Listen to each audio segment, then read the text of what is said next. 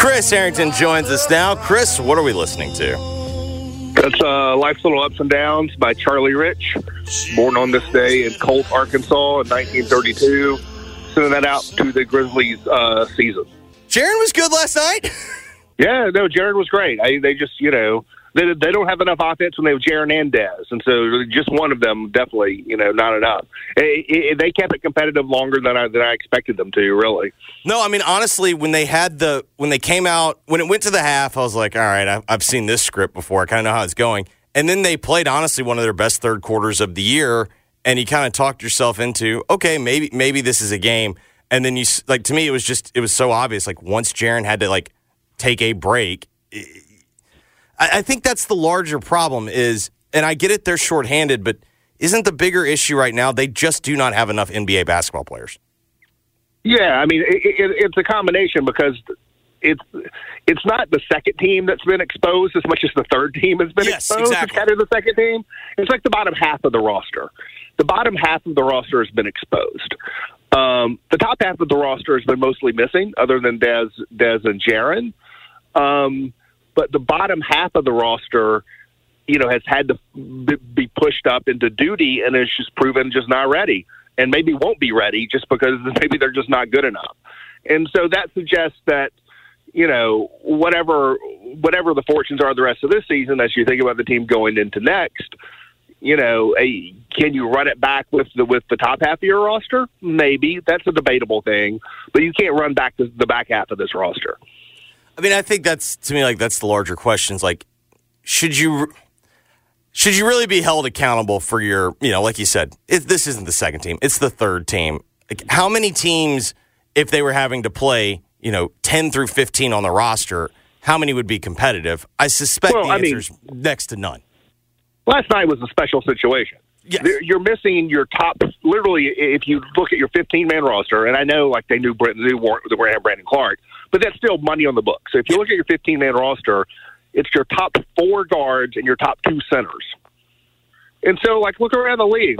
Find another team that, gets most of the scoring from the backcourt. Imagine Cleveland. If Cleveland's playing without Donovan Mitchell and without Darius Garland and without Max Strus and without Karis LeVert and without Jared Allen and without whoever their third big is, George Niang or whatever, what's that team going to do, At that point, it's like Evan Mobley and a bunch of scrubs, trying to compete. And so, last night, it's been a problem all year in terms of who's been unavailable, but last night was the biggest problem once you added Bane to the mix. Yeah. And, I mean, I think the only resistance that I would have to that example is injuries are a part of this story. I'm not ignoring it, and they've had terrible injury luck.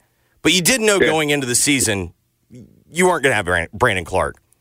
And I still argue you should have known to a certain degree you were not going to have Steven Adams. You knew it was a possibility that you weren't going to have Steven Adams, but to your point, even in the preseason, you knew that you weren't going to have Steven Adams full time.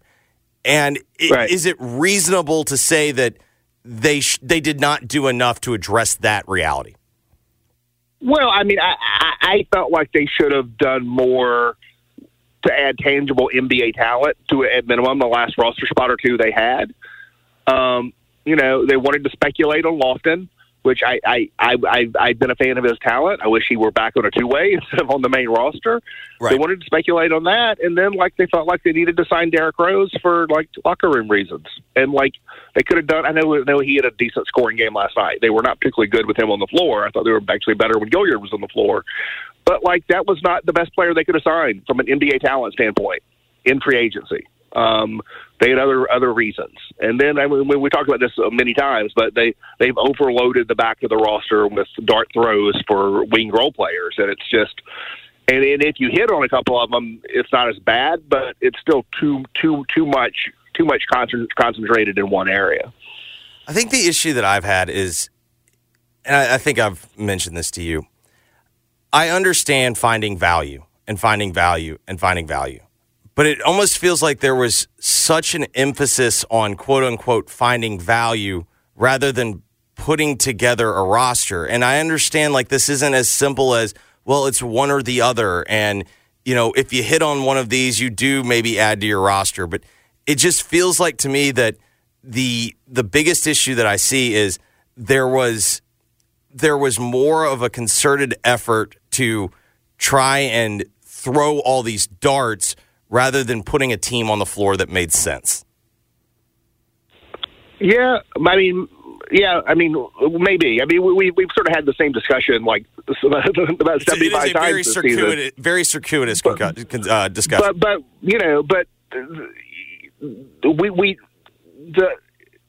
the plan, the theory has not been tested because they have not had Marcus Smart to play with. The idea of this team was going to be John Morant. The idea of this team wasn't necessarily like Jake LaRavia and Conchar and with the back end of the guys. That spot minute guys, you hope. The idea of the team was John Morant, Desmond Bane, Marcus Smart, Jaren Jackson, Steven Adams. And we're not going to see that because of the Steven Adams thing. And they were not. If John Morant, even with all the other problems they had, if Ja's not suspended, this team is I don't know, 9. They've got 9 or 10 wins right now, maybe a little under 500. But then as you get Kennard back and then Smart back and all of this, they just needed to tread water until they could sort of get their team together, and it hasn't happened. And so. Yeah, they've made mistakes, and we've talked about it. I've written about it, and at some point, you're just pounding it into the ground to say you messed up on trading up for Jake LaRavia. I think it's known. I think they know it at this point. But in terms of going forward, there's work to be done in terms of filtering out who you're going to keep and who you're not, and then waiting for the moments that come when you have the opportunities. You can know something was a mistake, but that doesn't mean you're going to do something tomorrow to fix it. Right. Maybe tomorrow is not the moment where that opportunity is there. I think, if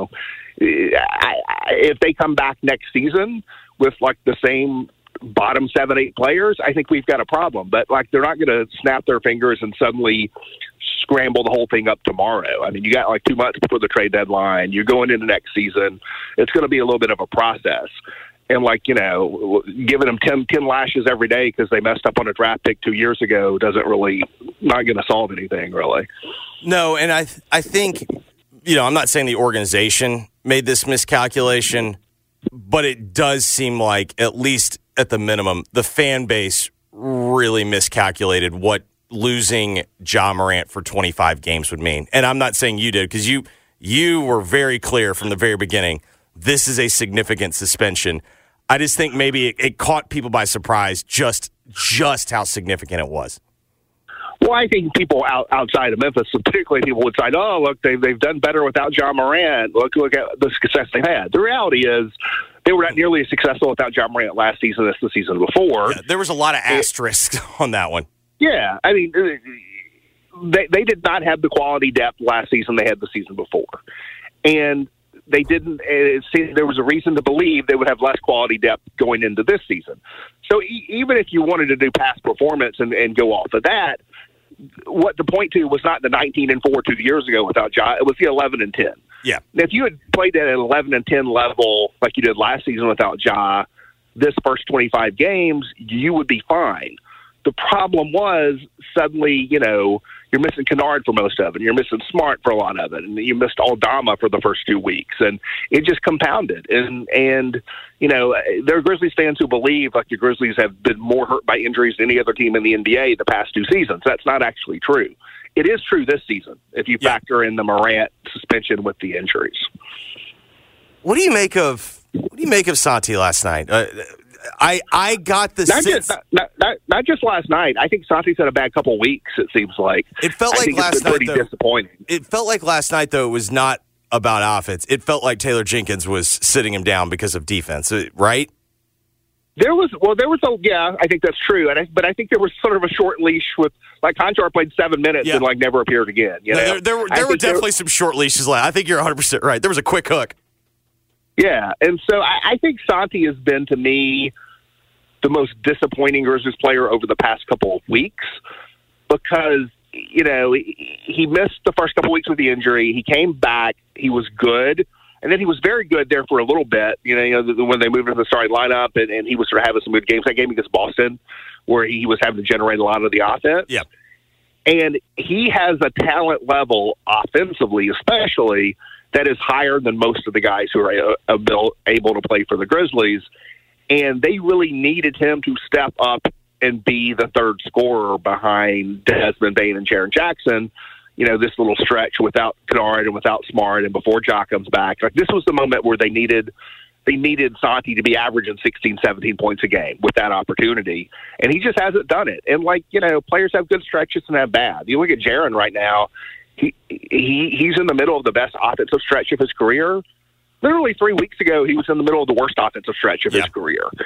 And so, I don't think this past week or two is all that damning on Santi in terms of what's going to happen going forward.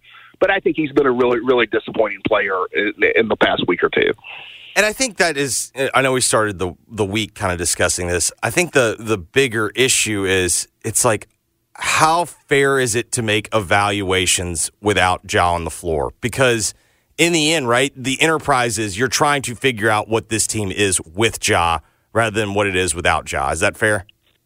Yeah, well, I think yes, but I think it's more fair in some situations than others. Okay. I think with Marcus Smart, I particularly get back to me later in the season on this one. But with some of these young wings, you have to prove you have a pulse, Yeah. And if you are fortunate enough to have Ja and Dez and Kennard and Smart all available at the same time for 2 or 3 weeks, we'll see if that happens. But if that's the case, not everybody can play. And so you got to earn your right to play when Ja comes back to some degree. And that's really, I think, if anything, that's what this early part of the season has been about in terms of your rotation. All these guys can't play, and very few of them have suggested they should. Vince Williams has. David Roddy has a little bit. I think a lot of us think, Zaire Williams will be helped by John Morant's return. But, I'm not betting on it, but But do you want to play him when he's playing like this? And, to me, you almost have to earn, to some degree, you should earn the right to play when guys are back, And so when you're looking at LaRavia and Zaire Williams and Vince Williams and David Roddy and John Conchar, if you ever do get to full strength, minus Adams and Clark, you're playing one or two of those guys in a rotation. And so, right now, you should be earning your place in the pecking order to get those opportunities. And Vince Williams is the only guy who I think in a substantial way has earned his place at the top of that pecking order. Yeah, I think actually if you, beyond, the frustration of the record, I think that's kind of as a sports fan where what's been disappointing is a lot of guys were going to get a lot of opportunities. And to me, I just don't feel like, Vince Williams has stepped up, but has it been perfect? No, but he's I feel like at least he is stepping up. I think that's kind of the larger disappointing aspect is more and more guys I just don't feel like anyone took the opportunity and ran with it. I think Vince Williams has shown you something you can believe in, which is that he is going to get after it defensively and he's going to hit the boards when you put him on the floor. There'll be nights when he, has a good offensive game, which means he scores 10 points, right? That's what that means. Yep. And there'll be nights when he goes 1 of 4 and gets you 3 points. But some of these guys, you don't know if you're getting anything on either end of the floor, And so when I say that Vince Williams has earned his place at the top of the pecking order, the bar, you've climbed up to the top of an extremely low bar. Yeah. It's a bar that's almost buried that you're standing on top of.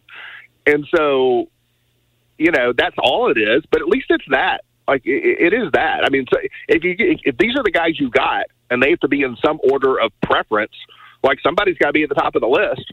Even if everyone's bad, someone's got to be less bad than the others. And I don't think Vincent Williams has been bad. I think he's been good.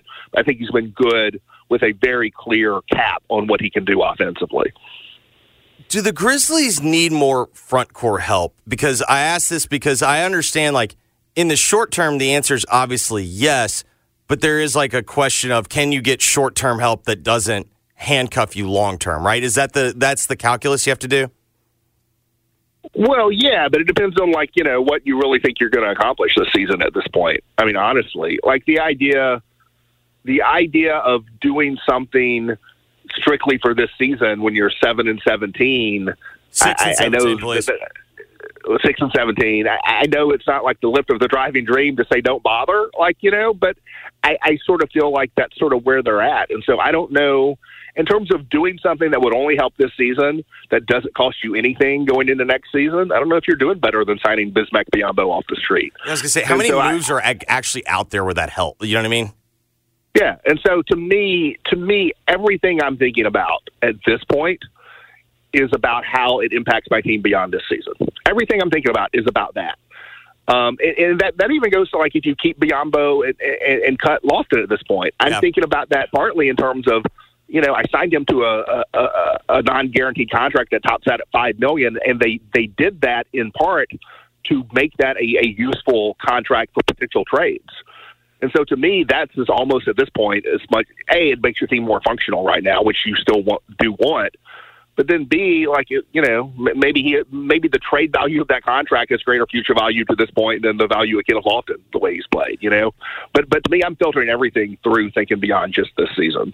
Yeah, I was going to ask, do you think that is a possibility? Because it's almost as if since they've had Biyombo, there's just been the assumption that, well, they're going to cut Lofton, keep Biyombo. But, I mean, at a certain point, don't you have to consider alternatives? Yeah, I still think that is what's likely to happen. I think Lofton's DNPs is a pretty clear indicator. Yes. I think that they're not. The one counter argument you could make is that you could cut both, or not right. I guess cut technically is what you would be doing with Biyombo, because his contract is not termed to the Morant thing. You could cut both and open up that roster spot and elevate Vince Williams right now. I think the problem with that is that you do want a functional basketball team, and that just leaves you too thin up front to do that. And I think you have more time to figure out the Vince Williams thing, because you could keep him on the two-way all season if you need to. So Biyombo has definitely come back to earth. He's come back to Biyombo, for all the excitement, when the first few games he was here, there was a reason he's like a 15-minute a game guy, and that, he was not on a roster. And so he's a limited backup center, basically, who's been pushed into greater service on this team. I do still think they will likely cut Lofton and keep Biyombo for now, at least, between now and the trade deadline, we'll see. We've hit peak fake trade season, rumor season as we get closer to the tomorrow. I believe this is the deadline or whatever, the opening up of when you can start moving guys that have already been moved. Keldon Johnson's one of the names that is now getting floated around. Does that make sense for the Grizzlies? Because now I'm at the point, it's like I'm almost where it's like I want to see what they look like with Ja before I really start just going, all right, let's start hitting the phone lines. Yeah, no, Keldon Johnson's a reasonable name. That's someone. I mean, I want to say I did a big thing maybe back during the summer about potential trade or free agent targets on the wing, and mentioned a lot of guys, and Marcus Smart was not one of them. And Keldon Johnson was one of the guys I mentioned. I mean, obviously he would increase the talent level on your team, and depending on what was sent out, and he would give you another scoring option. I think it's safe to say at this point he would increase the talent level. Yeah. He's young, which I think young is not that important right now. More important is that he's under contract, for the next couple of years. And to me, that is most important. I don't care whether a guy is 25 or 35. I care whether they're under contract, and I think they will be good as long as that, while they're under contract. But he would slip right in. He can play the three. He can play small ball four. A little bit more of a scorer than a defender, but you need a little bit more offensive pop. No, I think, depending on what you would have to give up, I think that's a reasonable thing to consider. The question is, you willing to do 2 first-round picks and then whatever the contract match is? But if that's available, I think it's a maybe. I think it's a total. If that guy is available, he's a totally reasonable person to take a look at if you're the Grizzlies. So this year it's $20 million. And then he has a de-escalated contract. Yeah, no, it's a good contract for a starting level forward. And then Draymond has been suspended indefinitely. I don't know. I mean, I told Jeff. Otherwise known as the Morant. Yeah, exactly. My first thought when I saw it is because they included counseling and whatnot. I was like, oh, he got the full first Morant. But yeah, I don't know. I've just kind of grown. as someone who acknowledges the benefits of counseling and therapy, like I've grown very sick of it. Feels like the NBA always just throws that stuff in for PR, and it's like I feel like that is just so ignorant of the situations. Like, is Draymond really at this point like, you know what, a couple of counseling sessions, he's going to sit there and turn it around? Like I've kind of had it with all that. Oh, I don't disagree. I mean, the fact that there's a PR component to it doesn't necessarily mean there's not also a real functional component to it. Correct. But there's definitely a PR component to it, and I think there's no doubt about that. And I think it almost feels like, you know, with the Morant thing last season, you know, the one in March of last year, the NBA basically, you know, got to test drive a new approach, you know, to managing this stuff, and so now they're deploying it. By the way, with big returns. Yes.